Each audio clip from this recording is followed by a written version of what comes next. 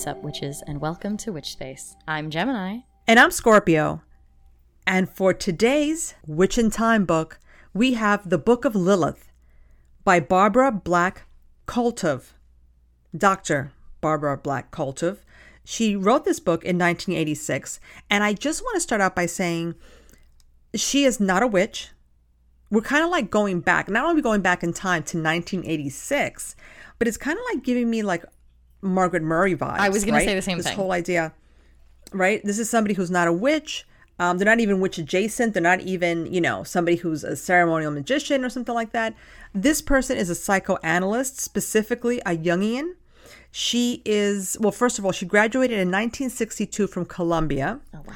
Opened her practice in 1963 and went to NYU for her degree in that. So this book itself is marked as psychology/mythology. And we're looking at Lilith from a bunch of different perspectives, whether that be Sumerian, Babylonian, Hebrew mythology, Persian, and a bunch more. I'm going to say she sticks most closely with Hebrew mythology. I would agree. Right? Like, I feel like it was more that. Not that that's good or bad. I'm just saying, like, they mention a whole bunch of stuff in the book. She and talks then, like, a lot about one specific text that is a Hebrew text. So it's primarily focused on that. She references a lot of stuff. I love a reference. The Bible is in there. Yeah. But there is a lot of talk about a specific rabbi and a specific sort of meditation on the story of Genesis.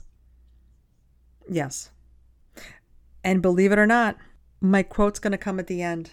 No. At the end of the episode or at the end of the book? Yes. End of the episode. Oh, fuck. All right. Because it's a quote that I feel wraps it all up. Oh, that's so smart. And because I was pulling for a quote and I'm like, you know what? They're not really quotes. There's not really anything. Like, the first thing that I had was, okay, so who is Lilith? And I got this from the back of the book, but it's not much of a quote. It's really stuff that we knew. Like, so who is she? So if we had to describe who Lilith was, for people who don't know, in older mythology, she was Adam's first wife. That's basically what it comes down to. Now, how she's interpreted is going to depend on how you see her, right? Yeah. In some things, and they talk about it in the book, she is the serpent that tempts Adam and Eve, right? She is the mother of demons to other people. She is the embodiment, in a way, of the neglected type of great goddess, right? So there's a lot of like goddess imagery I'm talking about in the way we see a lot of maybe Wiccan mythology and whatnot, kind of going with that. And there's even a mention in the book about her and Hecate. So kind of like, right? So, why did we choose this book? Why did I choose this book? First of all, this book, I feel, this book is something that has, I don't want to say plagued my life, but I feel like it's always there. Like, I forget about this book. Right? We've been doing this podcast now for 5 years. Yeah. I've had this book forever. Okay. And I'll go into a witch shop and there it'll be. Or I'm on Catland's website and it pops up. And I'm just like, yeah, what about Lilith? Like, how come we haven't discussed this book? It's funny because I bought it back in the day when I was in college. Do you know when I read it? Right now. Yeah. Oh, shit, really? Yes. It's one of the few older texts that I have that I keep going. And even in my home, I'll go by it and go, yeah, I'll be back for you. In all of these years, I have moved 3-4 times, 5 since. And the book is still there. The book is still there with my Gardner books and my Cunningham books. Right? Not as old as Gardner, but it's the 80s. I mean, definitely a contemporary, well, not really, because she's not a witch. I was going to say of like Buckland and Cunningham. But so why did I choose this book? Besides the fact that I think I had to force myself to read it for whatever reason. Yeah. We've been talking this year a lot about shadow work. We've also talked about how do you look at mythology? If you're a witch and we keep saying, go to the books, go to the books. And then we've even done whole episodes where we're like, see how this mythology was looked at? So between shadow work and mythology, I said, okay. And I guess maybe this is geared more towards people who identify as women. But I think men can also gain from this. There is this feeling of guilt. this feeling of what does it mean to be modest? What does it mean to be respected, respectable? You know, women right now are fighting for their rights to own their own bodies, which is insane. And when you go on social media, you have all these people who, you know, identify as men, but not all men, who are coming out there saying, well, you know, here are red flags, people not to date, if she gets her nails done, if she has a tattoo. And it's like, yeah, why do you have such opinions about that? But if you really think about society, there's still a struggle with what's acceptable. And a tattoo on a man is sometimes a lot more acceptable than on a woman. So I love that there's so many female-centered tattoo shops, right? Because there are more women. First of all, women can tolerate pain. Men saying it's painful and all the women are like, this doesn't even hurt. Okay, so, actually, though, can we have a moment? Because that is a statistical reality. Women handle tattoos better than men. Women statistically are less likely to tap out of a tattoo. Like, I just need that. Everyone who listens to us knows that. But I need to say it out loud. It's just a thing. It's a real thing. It's facts. Well, even guys that are tattooers say that. Yeah. I've seen people interview where they're like, yeah, women. I'd rather tattoo women because they're not going to be, we're dope as hell. So, but anyway. Yes. So what I want people to take away from this book, whether you are non-binary or you do prescribe to the gender binary, I think we have to take a look at the role of women in society. I think the mythology here is a very clear indication, and how we still somehow deep inside, even the people, even me, who's going out there saying, hey, you know what? Women should do whatever they want. There's still stuff that I had to fight through, and I wasn't even raised Catholic, but it's in my culture, right? In everybody's culture, we have this idea of what a woman is supposed to be. And I think reading about Lilith today in 2023 is so powerful because it'll help you do the shadow work you need to kind of break free of a lot of that nonsense. So we were talking before we started the podcast about, like, we think this is going to be a big episode. And I said, like, hey, get ready to talk about chapters 1 through 3, introduction 1 and 2. And Scorpio's like, oh my God, you didn't finish it? And it's like, no, I'm stuck. Like, I keep coming back to the topics in these chapters. And, like, that's very much why. This book made me, I think, understand, like, bra burning feminism in a way that I never understood. Like, I understand it intimately in a way that I didn't understand now. And talk about shadow work. This is a little tiny book, and I wish that I had given myself more time to read it, because there are some passages where I'm like, I need to just sit with this for days. I just need to, like, think about this for a couple of days, and then maybe, like, it'll there's a lot of little crystal nuggets happening in my brain that aren't quite formed yet, because I don't know. I haven't thought about it enough. Like, that's how much this book hit me. And it's like 100 pages or some shit. It's like really short. Yeah, it's 120 pages or something like that. Yeah, it's super short. Yeah. I guess we'll deal with whatever you're stuck in. And we'll start at the beginning. Hopefully progress more. So, okay. In the beginning, that's chapter 1, basically, the origin story. Yes. Now I feel like we're talking about a comic book hero. And the one text she references the most is the Zohar, which is a Kabbalistic work of the 13th century. So that's kind of where we're going to be living. And then she goes into the Talmud and the Old Testament, and she does all this other stuff. But for the most part, she keeps coming back to this. And basically, the Zohar is supposed to be a meditation on the Old Testament. Mm-hmm. Okay.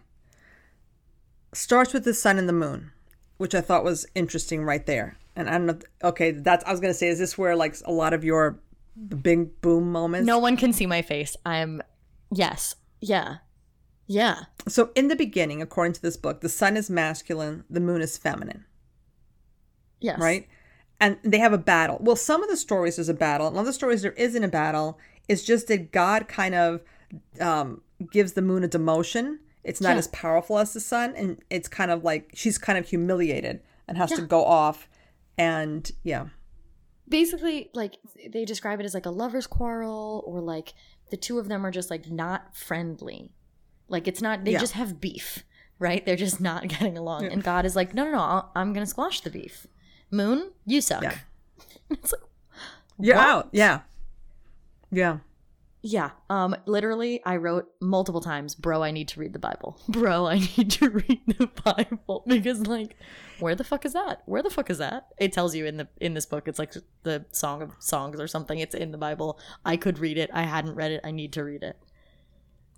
But it was giving me Adam and Eve vibes. The whole idea of, like, you're cast out. Yeah. You know what? It's so funny because I had to read Genesis for a high school English class.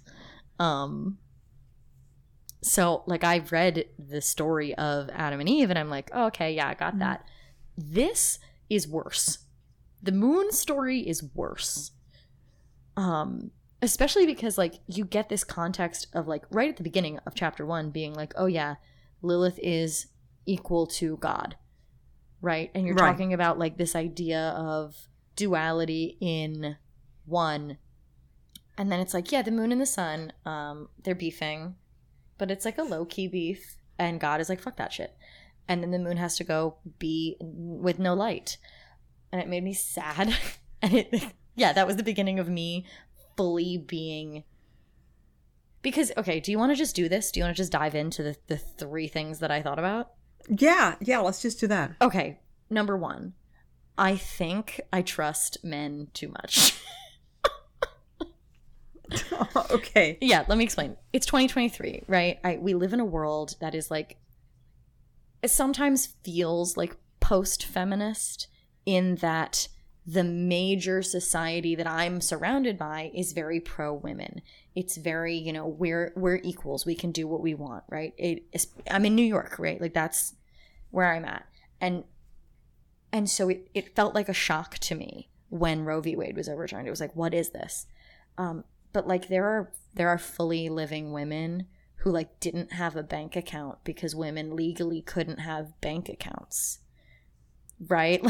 Like who had to have a father or a brother control their money for them. Those women are still alive, right? In the way that, like, Ruby Bridges is still alive, right? We think we're so separated from history, and these people are still there. And so to start reading this was sort of like, oh, I really bought into this kind of fake story of, like, we're all equal now. And then I'm looking back at the history and I'm like, okay, well, these are stories from history. These are myths from history. This is how people really treated women.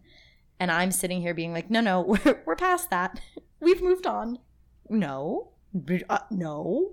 What? Like, this book made me feel dumb, right? It made me feel dumb in a good way, but it made me feel dumb. And then to go on, and it's this constant conversation about the feminine and the way that Lilith is the dark feminine. And I'm like, damn, I don't think I've ever thought about gender this much. You know what I mean? And, like, it makes me think of, like, when you look at the mythology, the feminine is constantly shit on. It's constantly diminished. It's constantly humiliated.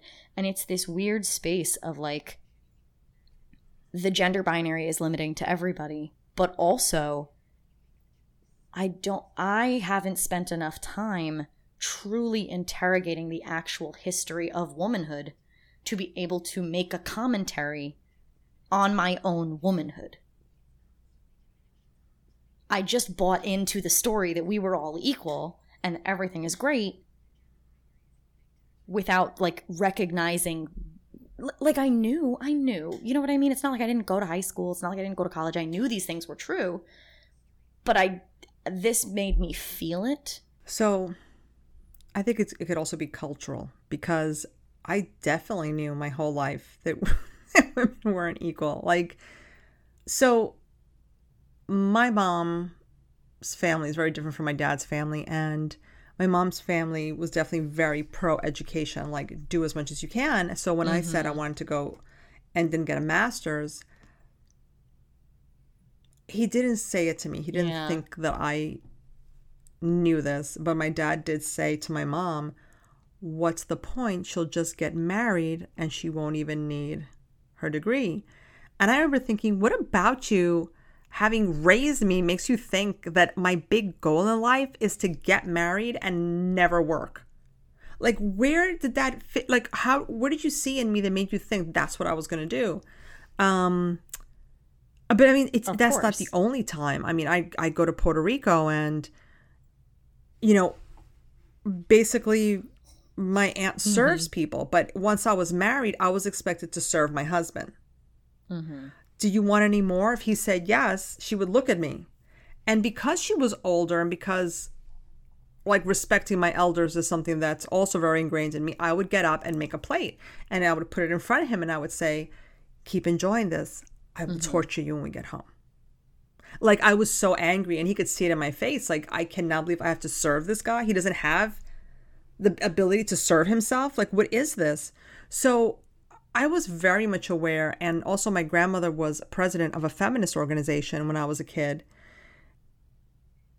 And I used to hear them talk because she used to take me with her to like the meetings or whatever. And I would hear these women talk. And no, things were not equal, especially in my community, right? The boys got away with everything. Like everybody I knew who had a brother didn't have to do a stitch of housework, didn't have to learn how to cook, could do whatever they wanted. And it was always my girlfriends that had to do things in the house. So for me, it was very apparent. So when I went into the outside world and got a job and I saw how women were treated, like I was very in tune with seeing that in my jobs on how men and women were treated because I was so used to seeing it in my family. You know, I think the only reason I came out the way I did was my mother's side of the family, was because my grandmother was a feminist. You know, was because my mother, I would hear her standing up to my dad and saying things. And I didn't hear that in my aunt's houses. I didn't see that in my friends' houses, you know. Look, I had a friend in high school. Let me tell you this story. So we're coming home from school and we got to take 2 freaking trains to get there. But anyway, so we come out in the neighborhood and her boyfriend's there. And she gets a little nervous. I'm like, what are you worried about? Like, why are you nervous to see your boyfriend? He comes over to her. Doesn't even say hello to me. In fact, he told her after this whole thing that I was a bad influence. He didn't want her hanging out with me. Anyway, he took his thumb and like mushed her lips, like to remove the gloss. She had lip gloss on. And he said, what did I tell you about wearing lipstick?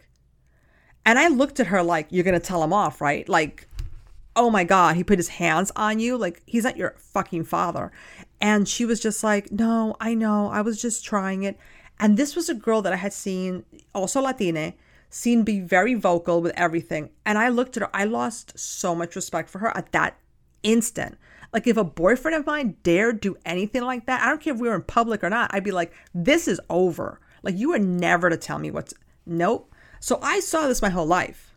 You're saying this and I'm like, wow, did I really buy into the myth of like the individual? Because you're right? Like I can think, nobody's brother ever had to do anything. Boys never get taught how to clean up anything. But see, this is the problem is I'm stuck here, right? Like this is there's so much in this idea. There's so much in the disconnect between the women who couldn't have bank accounts and me in 2023 that it's like I feel like I have to wade through all that space again. And so it's like I want to read the book again almost. And like maybe I have to keep reading it as I unpack layers because like it deeply fucks me up that when you look at the different interpretations across the different cultures, this entity is treated with both like the respect of this energy is equal to literally God, but also the disrespect of this is nothing. She's not worth it. She's not part. And like then on top of that, I'm very vocal on the podcast about like I try to take things in their original context as much as possible with mythology. And reading this book made me go, am I like conservative? Is witchcraft actually conservative? not in like the Trump way, no, but like in a like literal definition of conservative way, because when I think about like witchcraft as a community, we've been plagued by appropriation for so long that the fight back against that does kind of sound like, well, don't take things and reinterpret them and create new and innovative things with them. And like that also fucked me up, right? Because I'm on here being like, well, you know, we shouldn't take Jewish myth out of context for Judaism, and we shouldn't take Sumerian myth. But the whole point of Lilith is that this entity becomes syncretized over history in all of these different cultures. And like, who am I to get on the podcast and be like, don't syncretize shit in 2023? Okay, I think the problem is not so much... Okay, I think the problem is... Let me backtrack. I think the problem is when we were first talking about witchcraft, and I don't mean us, you and me. I'm saying I think when witchcraft first happened, we know it was hand in hand with Wicca, period. Yes. So the only thing people were actually looking at was Celtic mythology, Anglo-Saxon mythology, right? All that stuff. Now, when we're talking about witchcraft, we're much more aware that there are other cultures. Mm-hmm. The thing is, when we're looking at other cultures, we're talking about closed practices. So it is a big deal to take from them. Oh, absolutely. We can still take stuff, just not taking from people who, right, have been marginalized and who have a system, right? Even when we're talking about Wicca, Gardnerian Wicca is closed. You have to be initiated. We may read a lot of books on it, but unless you're part of a Gardnerian coven, right? Can you say you actually are working with Gardnerian Wicca? Probably not. When I talk about Hellenismos, I think it's a conservative take to be like, don't change the Greek gods. And like, that doesn't feel aligned with who I am as a person. So now I have to unpack that as well. Because Greek gods, that's an open practice. The Greek pantheon is absolutely 100% open. Right, but at the same time, Wiccans have done something with the Greek gods that Hellenics don't do. Should Wiccans be allowed to continue to do that? I don't know now. Just like when we had Mara on and we were talking about Keridwen, right? This idea of not taking her myths, like taking her for what her myths are saying. Yes. But what if you read her myths, right? Because like you can read Lilith as she is a demon who eats children and needs to be stopped. But you can also read Lilith as the dark feminine who needs to be embraced for you to become a whole person. And those are two very different interpretations of that text. True. Do you understand now why I was so fucked up? Well, thanks for that. I won't be sleeping tonight because I'll be having deep thoughts. I mean, I don't know what the answer is. That's a really good question that I think every witch is going to have to answer differently because, I mean, now, the more we've talked about Hellenismos, the more I'm like, no, I don't think you can look at the Greek gods any other way. I think that you have to look at it from a Hellenic point of view. What are you worshiping then if you're not trying to reconstruct something that already was, right? And I think that's what Gerald Gardner was trying to do in the early days of Wicca, right? This is what, or maybe he was just a con man putting it all together, but I think the whole idea of Wicca was we think, because we don't know, but this kind of makes sense. Mm-hmm. And if we put all of this together, then you get this way of worshiping people. And when you look at a lot of the people that have come out with books, witches that have come out talking about different mythologies, they're trying to get close to the way things were. So I agree with you. But then we look at this book. And right in the intro, It talks about, okay, well, first you have Lilith as a wind spirit in Sumeria. And that gets mixed up with the Hebrew concept of night, and she becomes a succubus. And then that gets mixed in with Lamashtu, who is, I believe, Babylonian, who is literally the child-killing demon. And that's when you get like this final idea of Lilith that I think most of us in 2023 are thinking of as like, she is a succubus, but she also kills children, and she's like a demon, and she was Adam's first wife. But how do you deal with an entity like that is so many different cultures. And when you look at the Greek gods, that is the same, because Alexander the Great decided to spread the Hellenistic culture all over the world. So now the Greek gods are also this kind of weird mix of other cultures. How do you... Hey, Scorpio, how do we approach this? What's the take? Okay, so this is how I approach Lilith. Okay? I think she's awesome.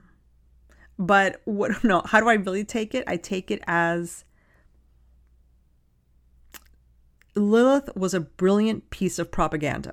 Ooh, continue. Talk about that. So we have these different cultures, these different countries, and we have different pagan outlooks, right? That's what Christianity did. So most of these pagan religions, even when you're talking about the indigenous people of Puerto Rico, you had people in charge that were women, you had people in charge that were men, and a lot of these societies were matriarchal. So I'm going to create this creature, okay, that's evil, to show you the difference between the purity of Eve and the evil of Lilith. Don't be like her. You want to be like the other one. And then other cultures were like, did it work? Are your women in line now? Okay, cool.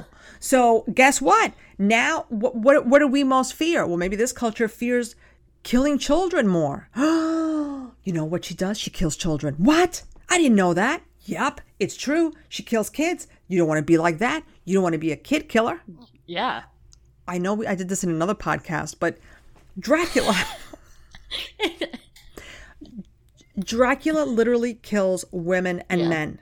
When a female becomes a vampire, now she's eating children. Now she's killing kids. Oh, she's worse than the man ever was. It's a brilliant piece of propaganda. Lilith became the boogie woman that every society needed to get a hold of their women in these new patriarchal religions. First of all, yes. So let's just start with that. First of all, correct.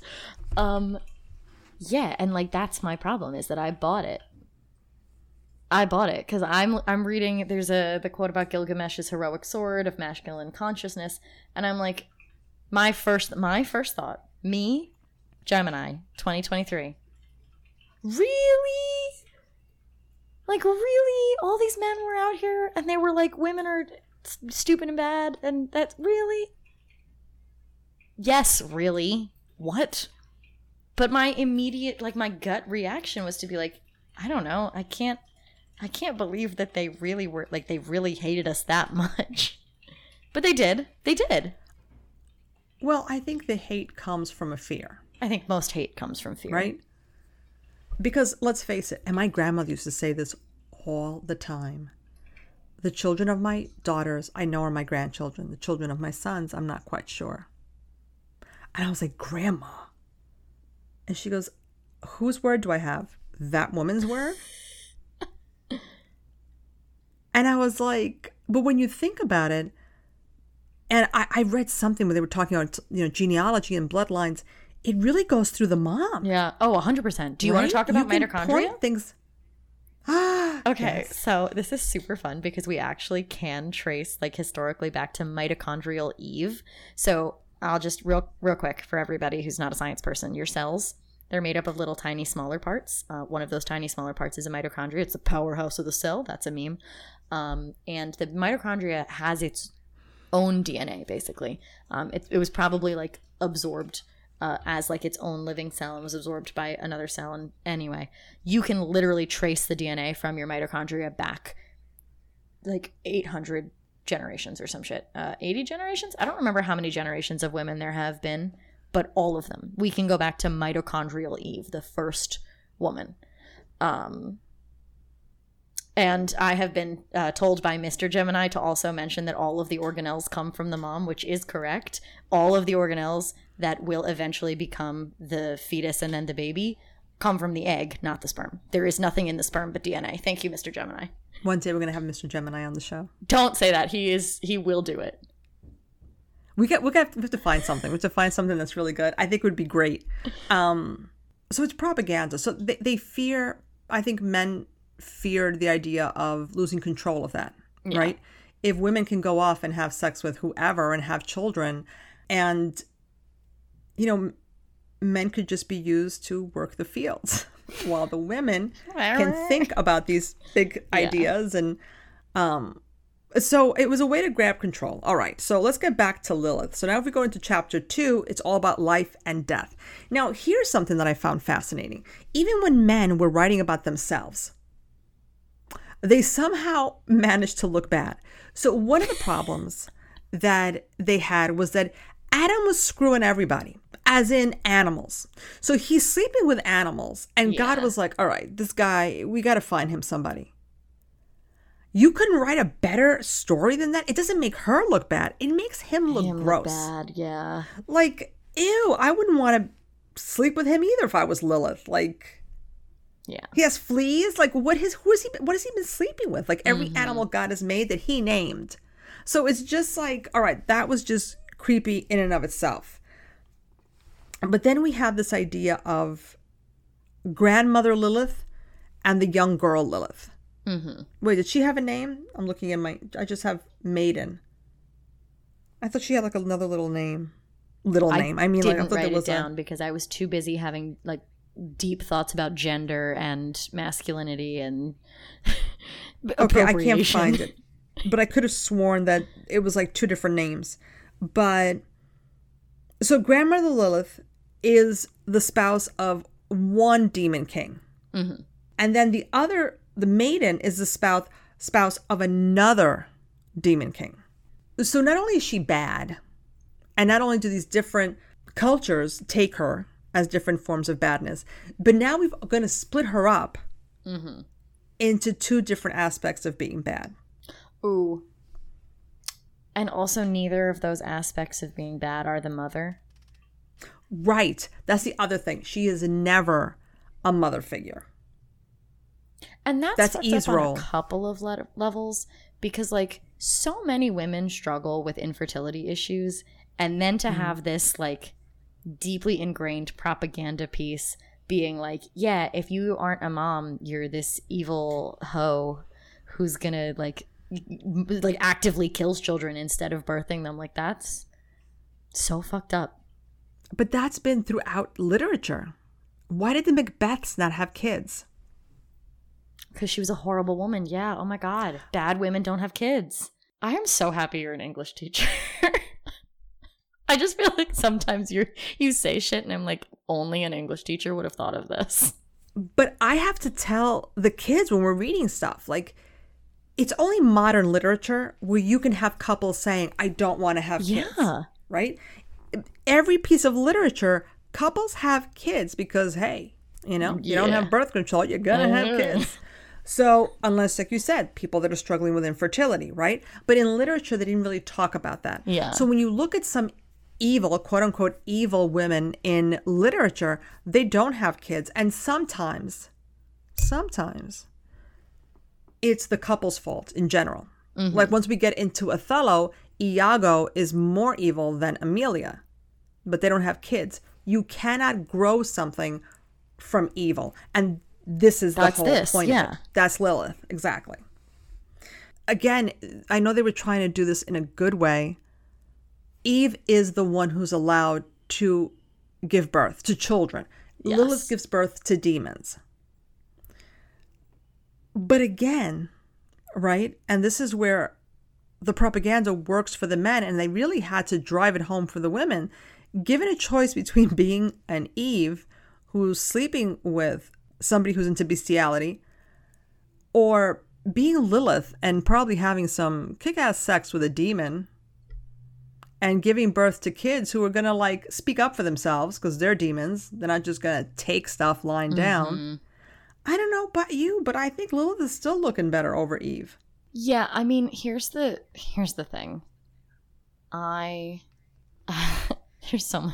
so much gender in this book. There's so much gender. Like, yeah. I feel like we've been, I don't know about you. I feel like I have been overwhelmed through social media with this idea of like get in touch with the dark feminine. The shadow feminine is so important. And, I think I see a lot of talk like nowadays, recently in the last couple of years, about like cycle syncing and getting in touch with your menstrual cycle and the dark moon and all that shit. And I found it weird. I found it like kind of off-putting. And then you read this book and you're like, oh, the historical representation of the oppressed feminine is a real thing that you really do need to think about when you identify as a woman. Like it's not just, and I think Lilith is so much about this idea of like a societal relationship with femininity, because it's when you just treat it as like, oh, well, like I'm gonna deal with my dark shadow, like, okay, everybody's got their own dark feminine, I guess, but this is about, Lilith is not about your individual dark feminine. She's about our individual dark feminine. And so like in this book, when they're talking about like the retreat to the wilderness as associated with menstruation, it doesn't feel as gross. It doesn't feel as like biologically limiting, because it's very much this idea of like, okay, well, yeah, historically there were lots of cultures where you were considered literally unclean. And what relationship does a person then build when this biological function that happens to you basically every month is demonized? And it's Lilith. Lilith is the demon that was created from that story. But we can also look at it, because she mentioned in the book, as a way of, we're free. We're free of these constraints. We are menstruating. Good. Get away from me. I'm going off into the woods to be my authentic self, right? I think it's all perspective. She also mentions that Lilith really is for the older woman, the woman who no longer has to worry about kids, but can now worry about the work that fulfills her. And isn't that sad? Like, so you have to wait how many years to be a whole person? You can't just be a whole person, right? Yeah. I still think people who identify as men should get angry at this. I would still rather be seen as a demon than like a pig fucker. Do you know what I'm saying? Yeah, like, no, the bestiality thing is not, I'm not a fan of it. Personally, I don't like that. And not even, that's such like a chill way to refer to that. It's so gross. I'm sorry. But it just is. I also like, there's talk in those 3 chapters that I'm stuck on about Solomon and how Solomon was able to internalize. He was so wise. He was able to internalize this kind of dark feminine energy and become whole through that and become so wise through that. And he was able to identify Lilith through his wisdom and understanding of that dark feminism, and the story of like how he makes the glass under the throne, and he can identify the Queen of Sheba as Lilith by her hairy legs. But like he in the Zohar that she references repeatedly, it is specifically said Solomon became so wise because he was able to internalize the dark feminine. So clearly men have to do it too. It's not just for women, right? I think Solomon is generally considered like a good example. So, you know, you might want to be wise. You might have to then deal with your own Lilith, male, female, or otherwise. Right. Yeah. It also seems like they are 1,000% obsessed with sex. Yes. Everything is this fear of women having sex. But you know what? It's like what your grandma said. The children of my daughters I know are my grandchildren. Yeah. Right? Like, you didn't have DNA testing. Of course they're afraid of women having... Once you start having land and property and ownership, you need to be able to prove that the son that you are giving shit to is your son. Yeah. So, you know, one thing that I thought was interesting is that she mentions that although God tried to make Eve chaste, women still have all these other faults. So my whole question was, so God isn't God after all? I mean, I'm God. I'm making a woman. How do I want her to be? I want her to be like X. Oh, she didn't turn out that way. So God makes mistakes? Yeah, that is a bigger and more complicated question that I would love to discuss in detail on the podcast. But there are a couple different liturgical... See, the problem is I was raised Catholic, so I'm coming at it from a Catholic perspective. There are a couple of different takes to that question, because that question is the same question as like, why does evil happen? Yeah. Right? Like if God is God, then why do bad things happen? If God is God, then why was Eve not exactly how he conceived her? And I think Lilith is part of that, because if Samael is the devil and Leviathan is the devil and these devils exist, the devils are here to do bad stuff. So something else that I thought was interesting when we're talking about witchcraft and Lilith and maybe why she comes up in witchcraft. Oh, so yeah, I think please. this was, I don't know if it's chapter 3 or 4, but so they're saying that Eve is life nourishing, Lilith is death dealing.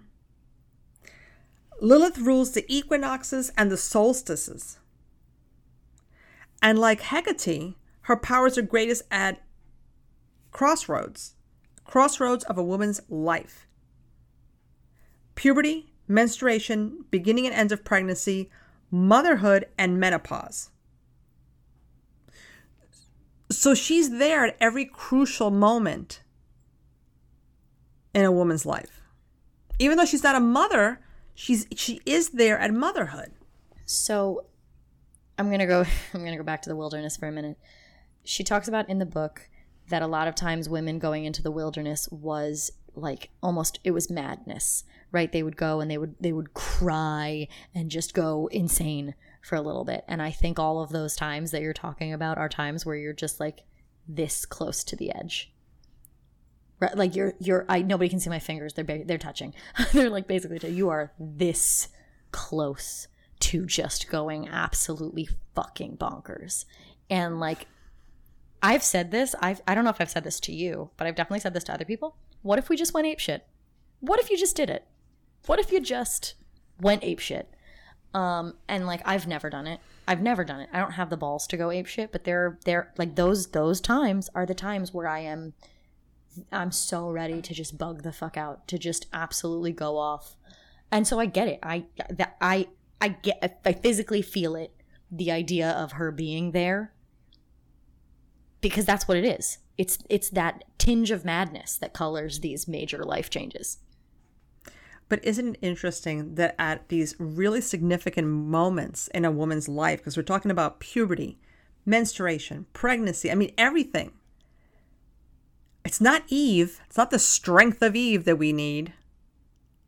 It's Lilith who's there. Because the woman has been oppressed. And Lilith is there to hold you while you cry about the fact that you as a woman don't get to enjoy the privileges you deserve. Right. I just said that like it was really obvious, and now I'm having emotions about it.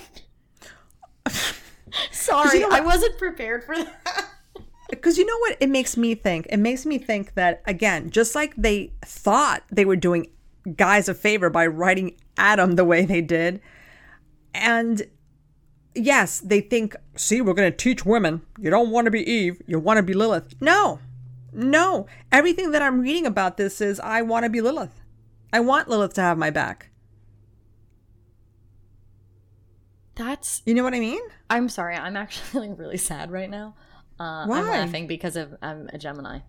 Because how fucked up is it that you have to, that you're mourning when you hit the, like when Lilith is there, it is not a good thing. And these are like major stages of your life, and every one of them is fundamentally not a good thing. I need to read this book like 17 more times. You know, as a teacher, sometimes you have girls that come up to you and they're like, you know, I have cramps or whatever, and they're really low. And what I like about this generation is that they'll come in and they'll just be like, oh my God, like my cramps are out of control. And they'll just say it loudly. And I'm like, yes, say it loudly. Why have we for years been like, you know, did you have a tampon? Like, don't whisper it. Does anybody have a tampon? I need a tampon. I mean, if you needed a tissue, you would say it. Yeah. Anybody have a tissue? But girls always felt this, shh, lower your voice. What do you need? No. That's Eve. Every time that we whisper about our stuff, it's Eve. It's time to be a Lilith and say, I have my period. Does anybody have a tampon? And if men get uncomfortable, ask yourself, why are you uncomfortable? You're here because you're your mom's missed period. Like, that's what we all are. So this idea of like, oh, don't talk about periods to me. You're one. You're a period. Get used to it. You know what I need to know? I need to know what my parents did to make me the way that I am. And I mean that as a compliment to them, because at no point in my life did I ever like, I just have always been like, yeah, I can do whatever I want. I can do whatever I want.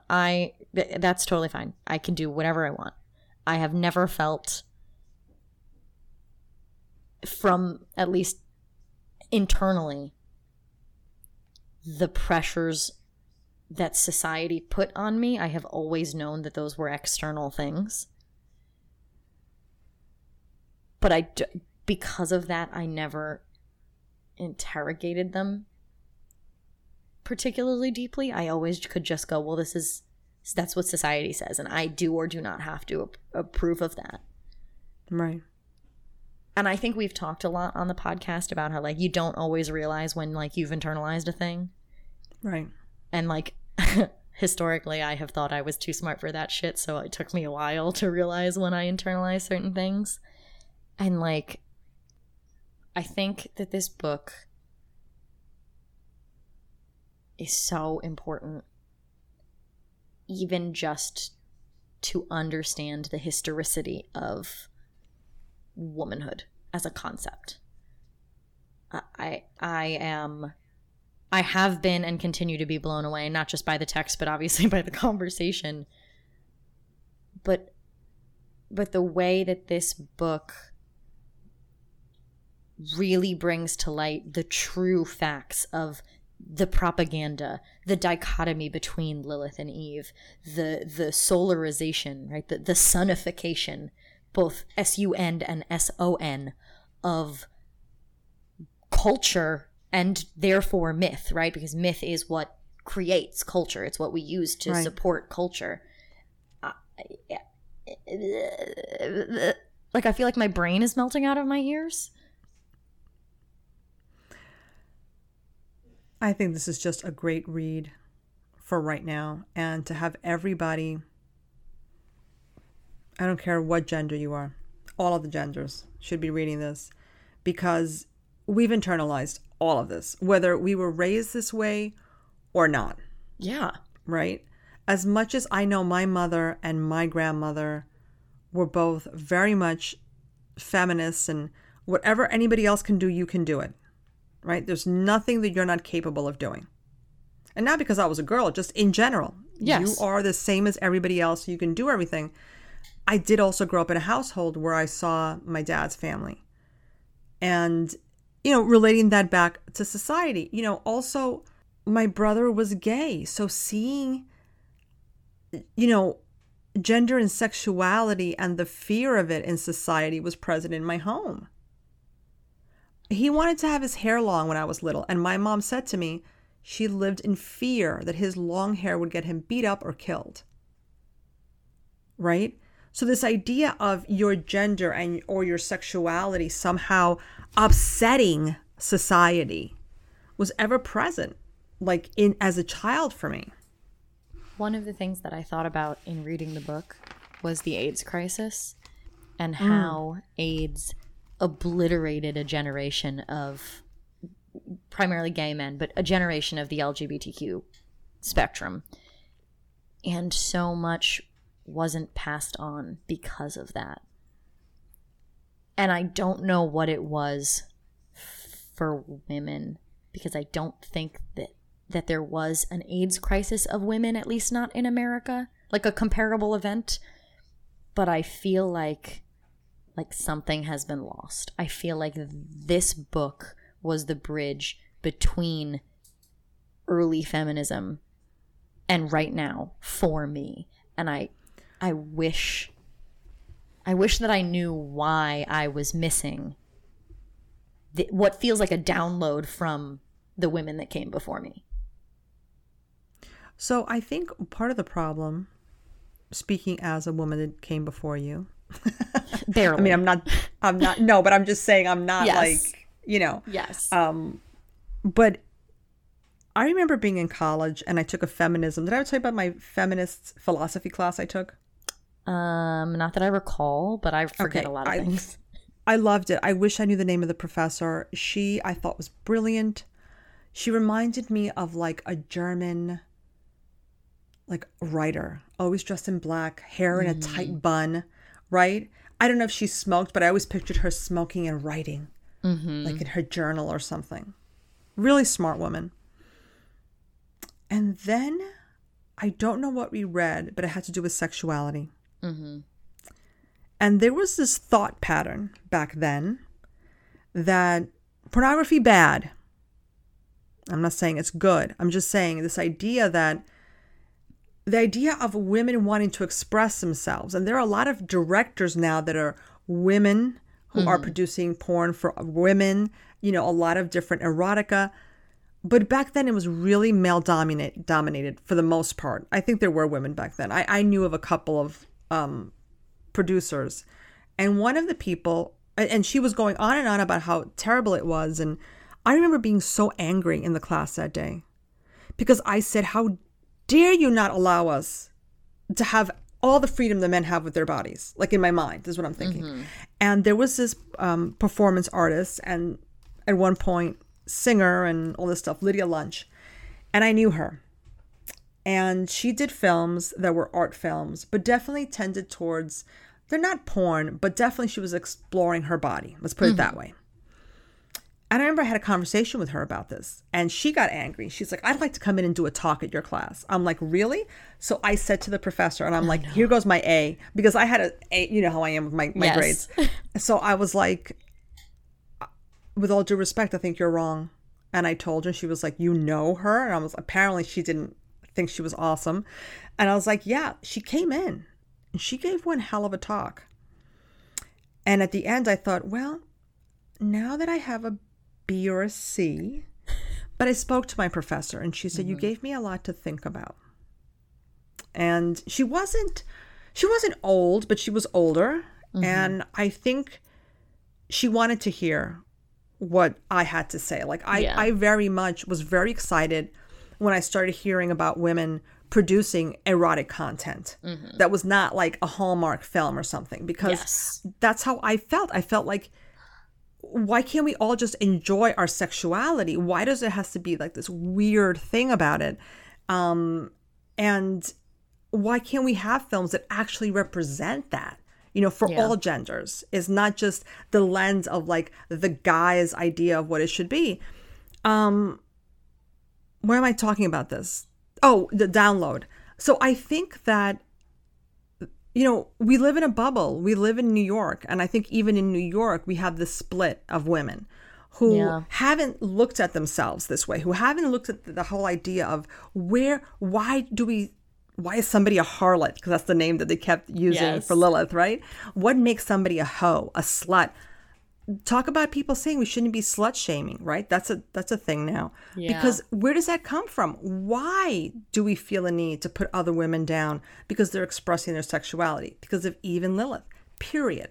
Whether we realize it or not, it's coming from that. So when you say you haven't gotten a download, it's because women haven't really examined this and they haven't really come to terms with it and actually said, like, this to me was so reaffirming. Like, I read this and I'm like, yes, I'm not crazy, you're crazy, was kind of how I felt, you know, about society. It's not me, it's you, society. And yeah, I will be a demon loving Lilith any day of the week. But I also think, now that we can say, you know, oh yeah, I'd rather be a Lilith, how about we get rid of both of them? Because women aren't Eve and women aren't Lilith. They just are. You have to mush them together. Yeah. Right? Yeah. Hey, at least we're not having sex with animals. So at the end of the day. Wasn't great. So in case anybody didn't get the vibe, you need to read this book. You have to. Yeah. I don't think there is...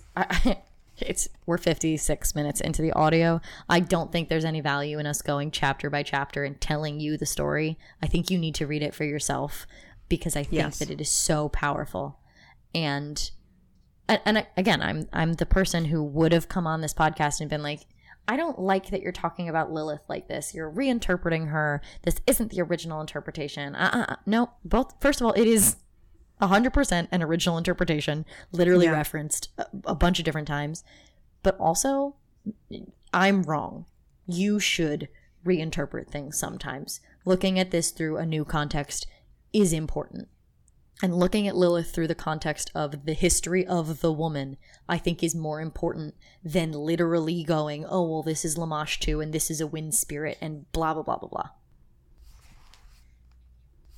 If you weren't thinking about your relationship to gender, reading this book will do it for you. Yeah. But, and I think it's a good one for this year, considering everything that's happened politically, or we're talking about shadow work. Are you ready for my quote? Yes, tell me your quote. So it is actually from the last page 122 to be exact, and it's the last little thing she wrote. And I just think it's a great way to wrap up the podcast too with this. So she says that the modern woman, and I'm going to say the modern person, period, needs to reconnect with Lilith, right? There was a time when you were not a slave. Remember that. You walked alone, full of laughter. You bathed bare-bellied. You say you have lost all recollection of it. Remember. You say there are no words to describe it. You say it does not exist, but remember. Make an effort to remember. Or, failing that, invent. And I can't think of a better way to have her wrap it up. Remember who you are. In the beginning, in the true beginning of life, did we have any of this? Forget mythology, forget what the Bible or any Old Testament, whatever says. We were just beings. Yeah. And then we added this idea that somebody was female and somebody was male and somebody was better than somebody else. And remember. And if you can't remember, then it's time to create it. It's time to invent the new reality for all genders on the planet. Yeah. Wow. Wow. So, yeah, I'm going to go continue to just lose my mind over this book. I'm going to read it 3 or 4 more times. It's just, yeah, I have to go remember. That's what I have to do. And me, I'm just going to take a bow for recommending another book, to finally reading this book that I got when I was in Yes, to finally reading this book. I love it. I know I have other books like that, to be honest with you. And I think a lot of times it's just, this is going to sound weird, but sometimes I feel like once I finish with a book, like, oh, yeah, like now it's over. I read it. But, yeah, I feel like that with this one. But it's definitely something you can come back to. I have to. I literally have to. There's no other option for me. All right. Whew. Ah. Alrighty then, guys. Thanks for being amazing. Thanks for being the best listeners ever. Thanks for putting up with me. If you have takes, please tell us them. Hit us up in the DMs. Email us at witchspaceco on Instagram and witchspaceco@gmail.com. Thank you, of course, to Kano and Moore for our amazing intro and outro music. And remember, if you're following the moons, you're following us.